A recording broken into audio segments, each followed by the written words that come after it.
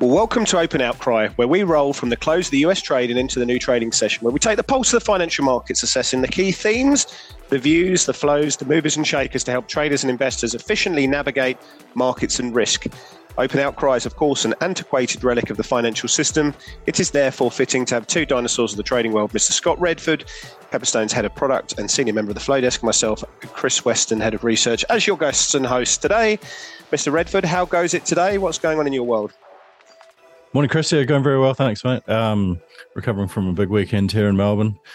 People out and about, 90,000 at the MCG on Sunday night. That would have been awesome. Did you go? No, I didn't go. I regretted it, mate, as I was sitting in there on the couch watching it. I don't know why I didn't go, but yeah, it had it all, didn't it, that match? Controversial calls, big comebacks, huge crowd, massive rivalry. So, yeah, it looked like great fun. Coley got it done?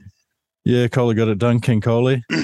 Fantastic stuff, yeah, and obviously a huge result for the Kiwis up there in Sydney the night before, which was pretty exciting. But you know, you can't get too carried away. You can't, mate. Tell me about these band things, because you're obviously far cooler than I am, and you play in a band and you play gigs and bits and pieces. So you're rocking it over the weekend in Melbourne, and I think you've got one coming up, haven't you, in the band?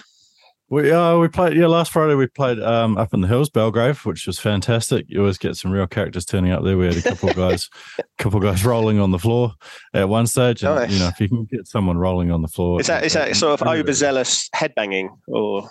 I guess so. Yeah, well, it's sort of smoother form of headbanging, isn't it? Yeah, more in touch with Mother Earth, I guess. Yeah, and right. you know, yeah, it makes it worth the trip really when you see something like that happening, doesn't it? But yeah, we're off to a festival in Poowong this weekend, not to be confused with Kooyong lawn tennis. Yeah, that's right. I can't imagine you playing it at the tennis. Oh, well, you know, maybe back in the day, but yeah, so out at Poowong this weekend, so let's hope the rain holds off, you know. But yeah, you're welcome to join us, mate. Have you got a tent? Mate, I'll be looking at hotels. Glamping. Yeah, so it's and you've got uncles and Karen's uncle's quite into the band scene, isn't it? He is, yeah. No longer with us, Uncle Willie, but yeah, a real amazing character. I just read an amazing thing about him this morning. You remember Mark Bolan from T-Rex, of course. He So what are we talking? What was the best song T-Rex? 20th Century Boy? Yeah, Hot Love? The Revolution. Get It On. It's a long list. It is a long list. Yeah, he was at a party with Uncle Willie and invited him to come back to his house to carry on. Uncle Willie said no. And that was the night that Bolan's car crashed and he sadly passed away. So, yeah, who would have thought? Wow. It's a claim to fame. Yeah, T-Rex, Get It On, 1971, 9 years before my birth into the world, but one of the big bands at the moment. So yeah, claim to fame, that one. Anyway, let's crack on. There's a lot of stuff going on in the market. So let's talk less rubbish band. Let's get straight into it.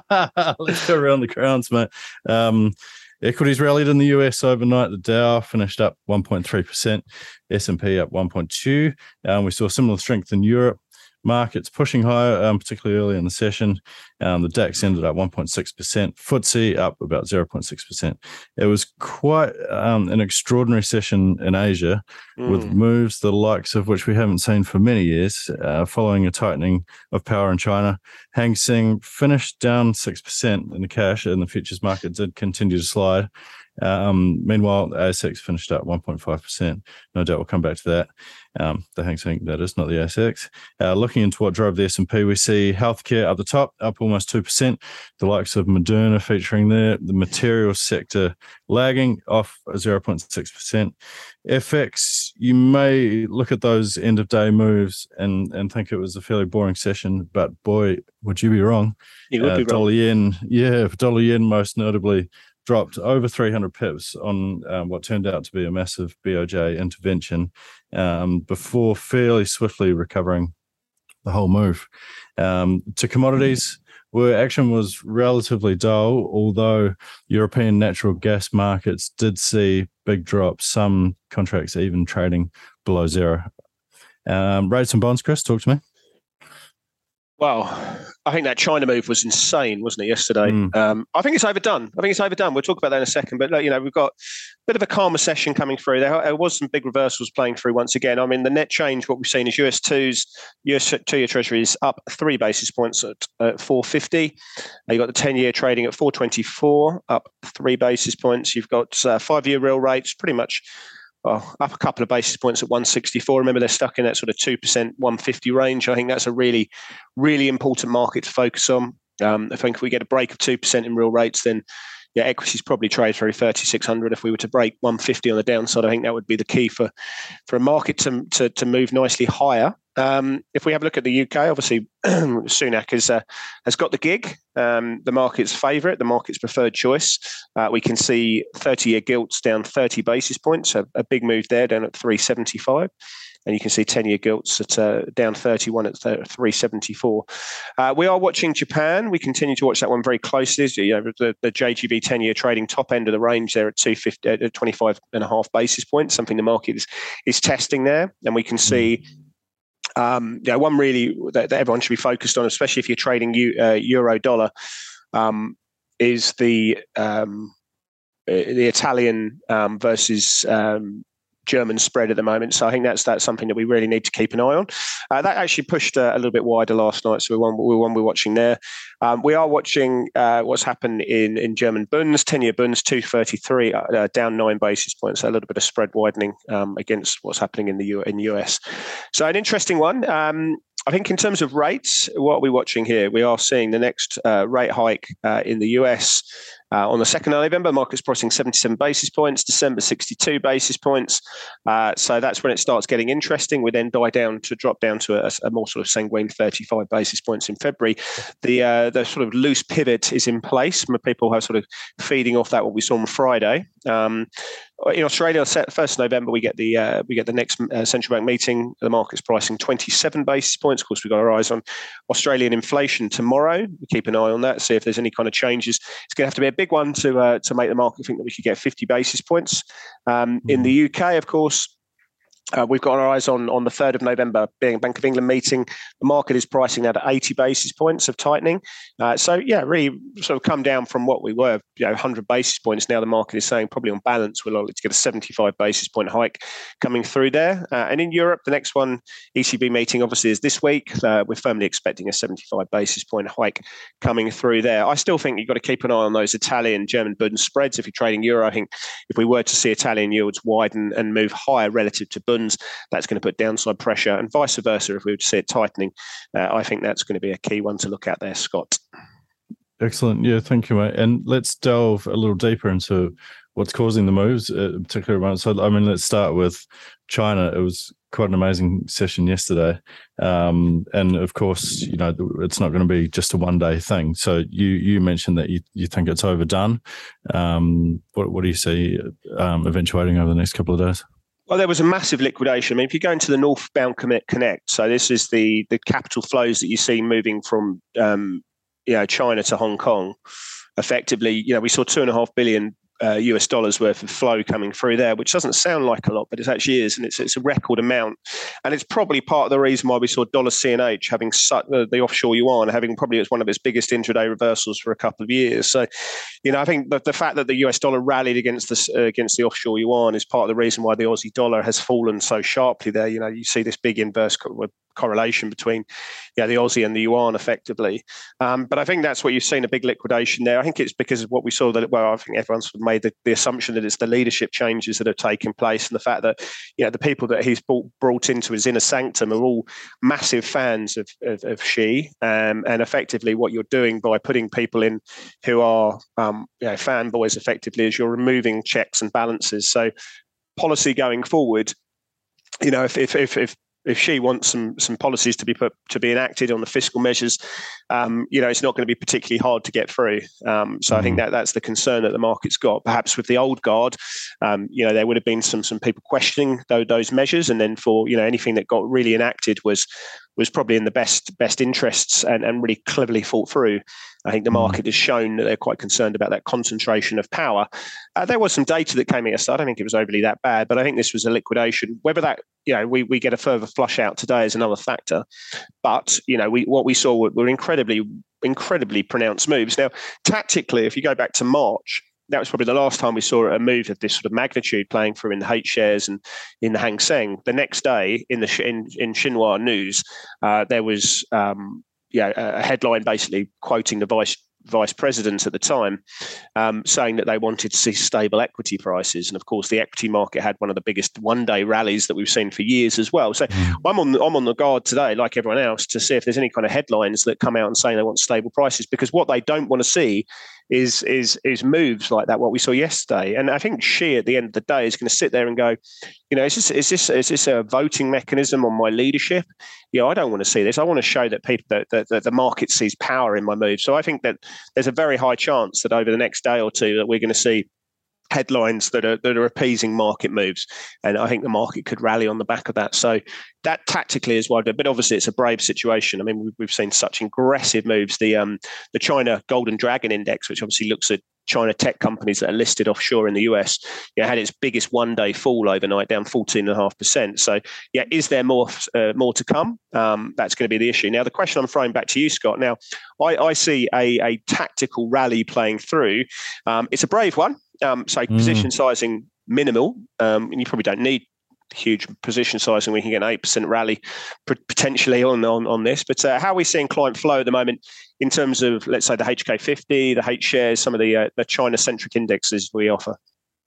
Yeah, we're seeing a lot of flow on them. Of course, really popular yesterday, the index, the indices, as well as Hong Kong stocks, which we've recently launched. I'm seeing it, actually swing back and forth as we speak. I was actually about to say to you that clients are short, and I look up at the screen and clients are now long.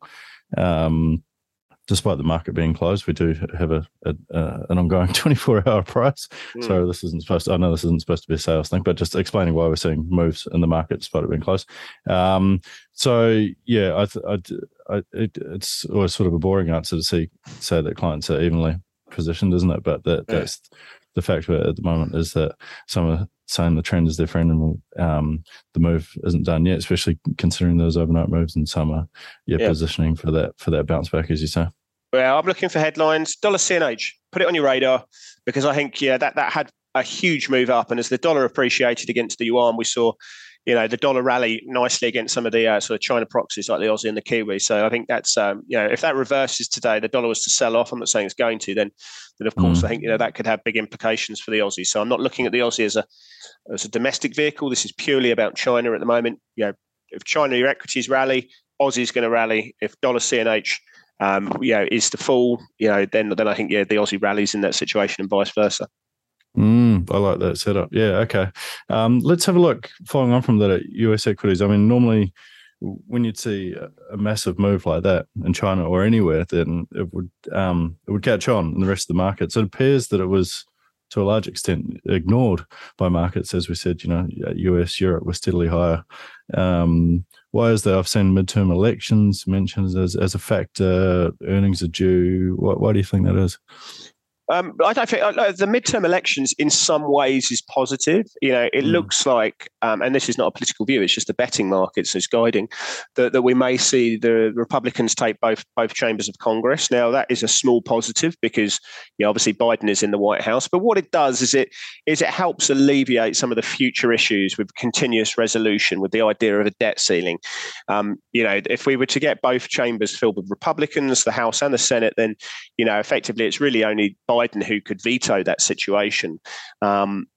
It just makes that passage a little bit smoother and less problematic in the future. So at the margin, that's somewhat positive, but obviously, it's a precursor to what could happen in the next election, of course, where, Trump seems to be the favourite in the market size, or the betting market size, should we say. But I think this is really down positioning. I mean, I think, it would have been nice to see a break of 38.20 in S&P futures. That would have really propelled the market higher. We sold off into that level. That was the recent highs that we saw. What we saw on the day, though, 82% of stocks higher in the S&P. So, there's they're saying China as an idiosyncratic issue. This is about the leadership, and it's about the checks and balances, or the removal of some of the checks and balances playing through.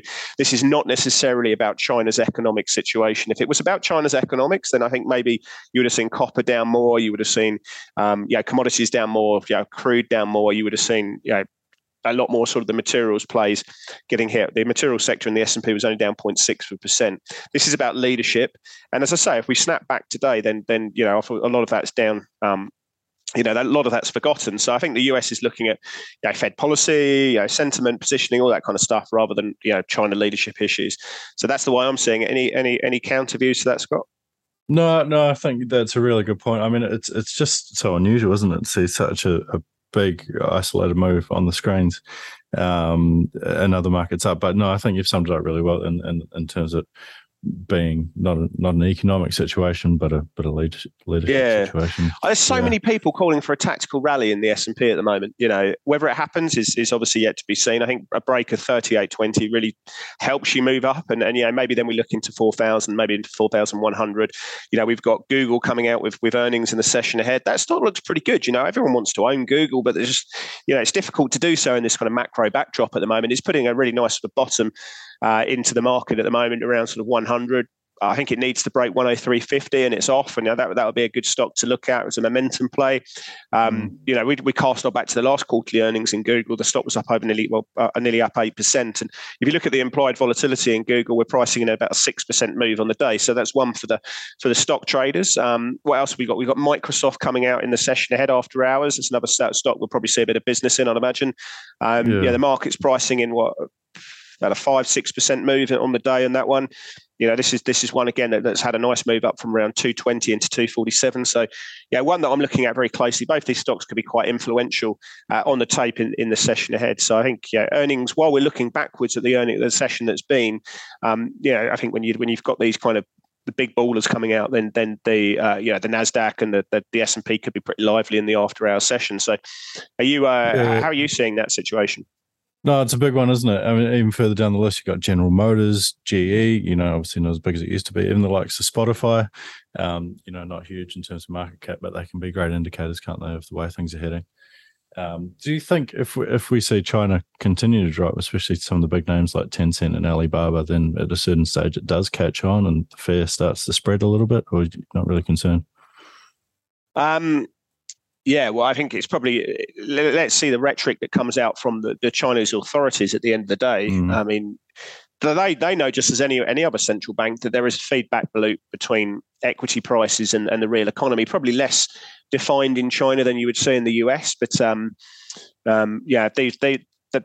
Hang Seng and the H shares and the Chinese equity markets are in steep bear markets at the moment. And, I don't think necessarily that Chinese authorities are too concerned with the direction. It's the pace of direction. It's the pace of change that they're really interested in there. This is a momentum move. And momentum is a vector, right? So it has to go in one direction, but it's the rate of change that's most important.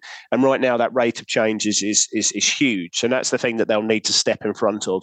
And that sort of plays into my view because, as I say, I don't think there's a problem necessarily with deflating asset prices, but when they're in, when it's kind of falling out of bed, that's something that they will want to step in front of because it causes a change in behaviours and factors. So I think that's kind of playing into my tactical bounce. The question is when it comes. I think it does come. It's a question if it's today or whether it's tomorrow. I think it's something that we're going to probably see a lot more sort of on the buy flow, I'd imagine, coming through there. Okay, interesting. Okay, let's move on. The next point is the yen intervention. Yesterday it was reported in the afternoon as one of the biggest in the BOJ's history, but are we considering it a failure? Well, it's you know what I think. Well, they intervened 20 billion in September. That caused a 5 yen move. They did it last week. I think they were talking about 30 billion. In the twilight zone yesterday, they caused a 4 yen move. And it didn't take long before it came straight back again. So, I mean, just plucking numbers out of the air, but you're sort of talking $60 billion US, and dollar yen still pushing 148, 149 at the moment. Is that a failure? I don't know. I mean, what would life look like if it wasn't like that? the problem you've got is they've got this kind of circular movement. Is the way that they go about intervening is they have all these coupons, these treasury holdings, which they sell down. And of course, when they're selling their treasury holdings so they can get dollars, so they can go and flood the system with dollars and obviously buy back yen, is it causes yields to move higher. And of course, that has then the perpetuation thing of adding carry to the market effectively. And people want the income from higher treasury yields effectively. So by selling out to get the dollars, they push treasury yields higher, which makes the dollar more attractive. So everyone just buys the dip, right? So it's kind of like self-defeating in itself. So yeah, we're back up at 149. Yesterday's move was aggressive, but it came straight back again. So that's the issue. I think in a world of carry and volatility adjusted carry and central bank divergence and the Bank of Japan staying uber dovish, everyone just wants to buy weakness in these intervention moves.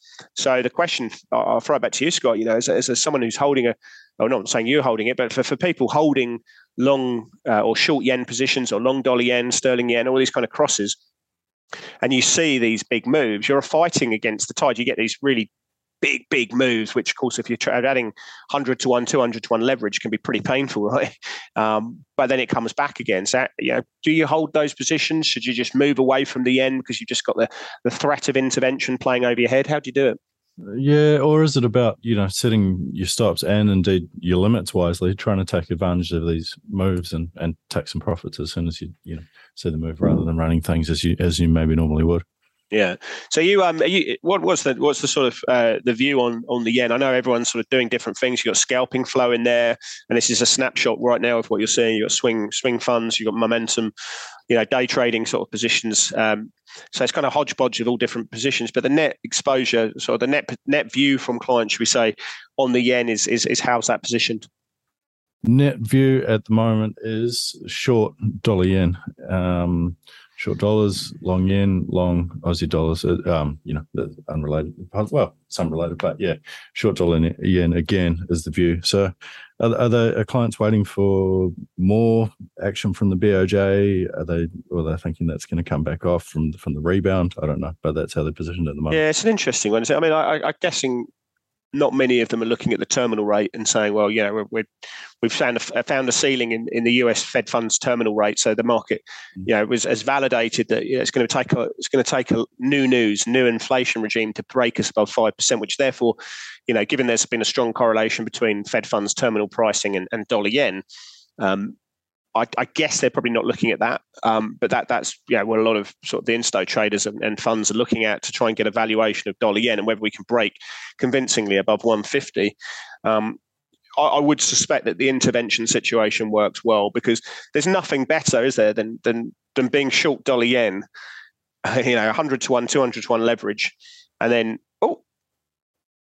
oh, there it goes, bang, sitting on a nice 10 grand profit. And, the question then is how do you get out of the trade? You've got to be pretty cute to time intervention. Like we saw yesterday, I mean, it dropped 400 pips and within 15 minutes or so, it's back up again. So, where do you get out on an intervention move?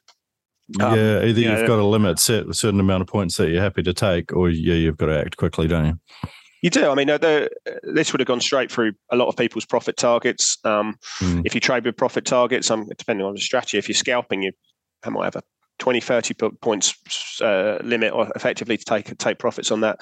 But again, I mean, it's not something necessary that people have been brought up trading and learning to trade is into Bank of Japan intervention moves where they're buying the Japanese yen. This is so infrequent that there's an art form in this in itself. So, I think that for people who love that instant gratification of a 400 yen move, 400 point move, there's a science in how you timing it, but also where you take the profit on this situation. So, I'd be going in now. I'd be sort of running a 300 point limit on the trades because the average of these moves has been around about sort of 350, 400, and then just hoping that gets the fill and it's pronounced enough. So that's how I'd probably be trading it. But I probably wouldn't be trading intervention in myself, to be honest. Let's lastly just touch on British politics again, sort of as expected, as largely priced in. Rishi Sunak, new PM. I mean, I think he's the same age as you, and he was in London banking circles in the early 2000s. So I wouldn't be surprised if you'd cross paths at some stage. Yeah. Well, he's the first Goldman Sachs alumni prime minister that we've had now. 42 years old. Yeah, he's. I want to say he's looking better, better shape. He's definitely in better shape than I am.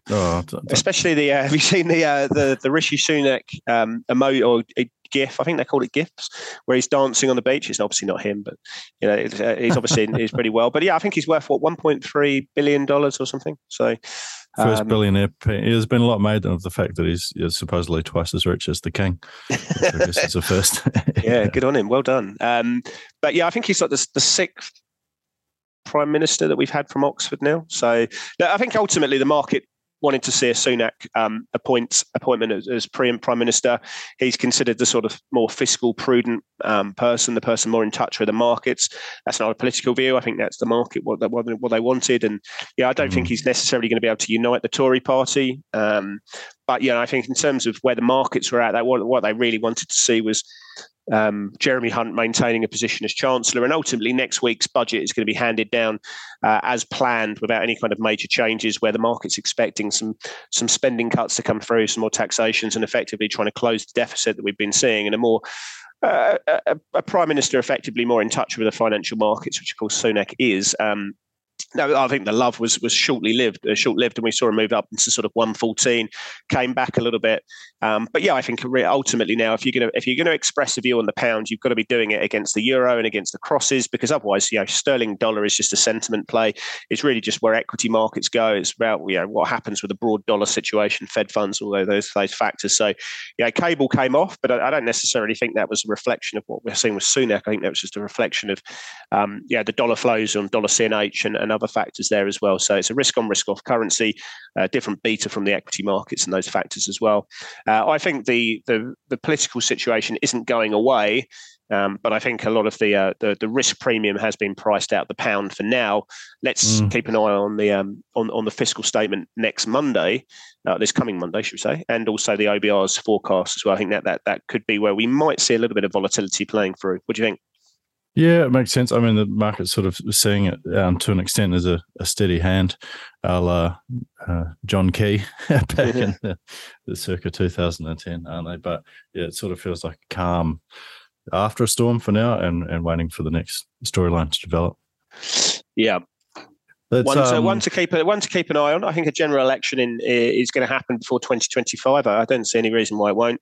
But is he the man? Is he going to take it to Keir Starmer? Another question for another time. I don't think it's necessarily a markets issue now. We've got our eyes on other factors. But ultimately, the gilt market seems to like it. If gilt yields can continue to fall, I think that would be quite positive for the pound and keep it relatively supported, certainly against the euro and against the crosses there. So something to watch. Let's look ahead. We chatted earnings, also consumer confidence in the US tonight, and the Australian budget later on. Either of those things jumping out to you? Consumer confidence will be interesting, expecting that just over 105, so pull back a little bit. Obviously, the US can't lose the consumer, but there are some issues, some reasons to believe it should hold up okay. But the budget's not looking at that at all, to be honest. You'd expect some fairly sweeping changes at the moment, but I don't think necessarily it's going to be I actually feel pretty strongly it's not going to be an Aussie dollar related risk affair. So not looking at that too much. I'm happy to hear your counter views if you think it will be. But I've seen many budgets. Aussie's very, very unperturbed on that. We're looking more at dollar CNH and those factors. There could be a couple of stocks that get impacted by this. The other one, of course, I talked about is the equity moves. Google, Microsoft. It's a whole plethora of names this week as we go. 47% of the S&P will be reporting throughout this week. So yeah, I think it's probably one to leave alone. I want to have a look at your market for the day, Scott. What are you looking at? Yeah, I'm looking. I mean, I've looked at it before, but it's Tesla. It's far and away our most traded stock.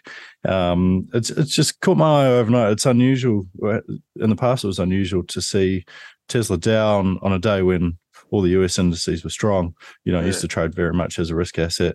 There's some talk of Musk selling another block of shares. We seem to be waiting for confirmation of that. What does it mean once he's done this time around? what spin will he put on it. If it is the case, it's almost like we're waiting for the excuse for him selling another block. So yeah, I've got my eye on that.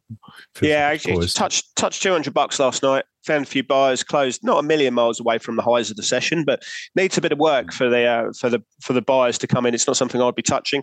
In fact, I think if it was to make a close for $200, I think this is one to look at as a trend, potential trend candidate on the downside.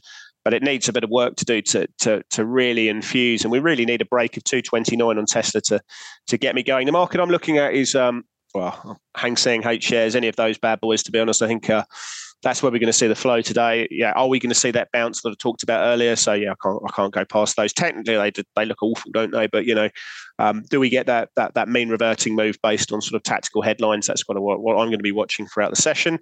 Scott, what is your fact of the day? Fact of the day today is humans have stripes. They're known as Blaschko's lines, usually a V pattern on our backs and S-shaped swirls over our chests. They can be seen under UV light. Now, as cats and some dogs can detect UV light, if your pet gives you a funny look as you step out of the shower, it may be because they're admiring your stripes. There you go, mate. Well, do you reckon we could all become, some of the sort of retailers might be thinking to themselves that we could all become human barcodes, just sort of leverage off our natural stripes there? Yeah, that's a good call. Yeah, I like that. Yeah, nice. All right, mate. All right, good. Well, thank you for watching and listening. Well, thank you for listening to Open Outcry. We'll be back on Friday for more of the same and reviewing some of the market moves anyway. Good day, Scott. I have a great day on the trading floors. Cheers, Chris. Yeah, all the best. Chat later in the week, mate.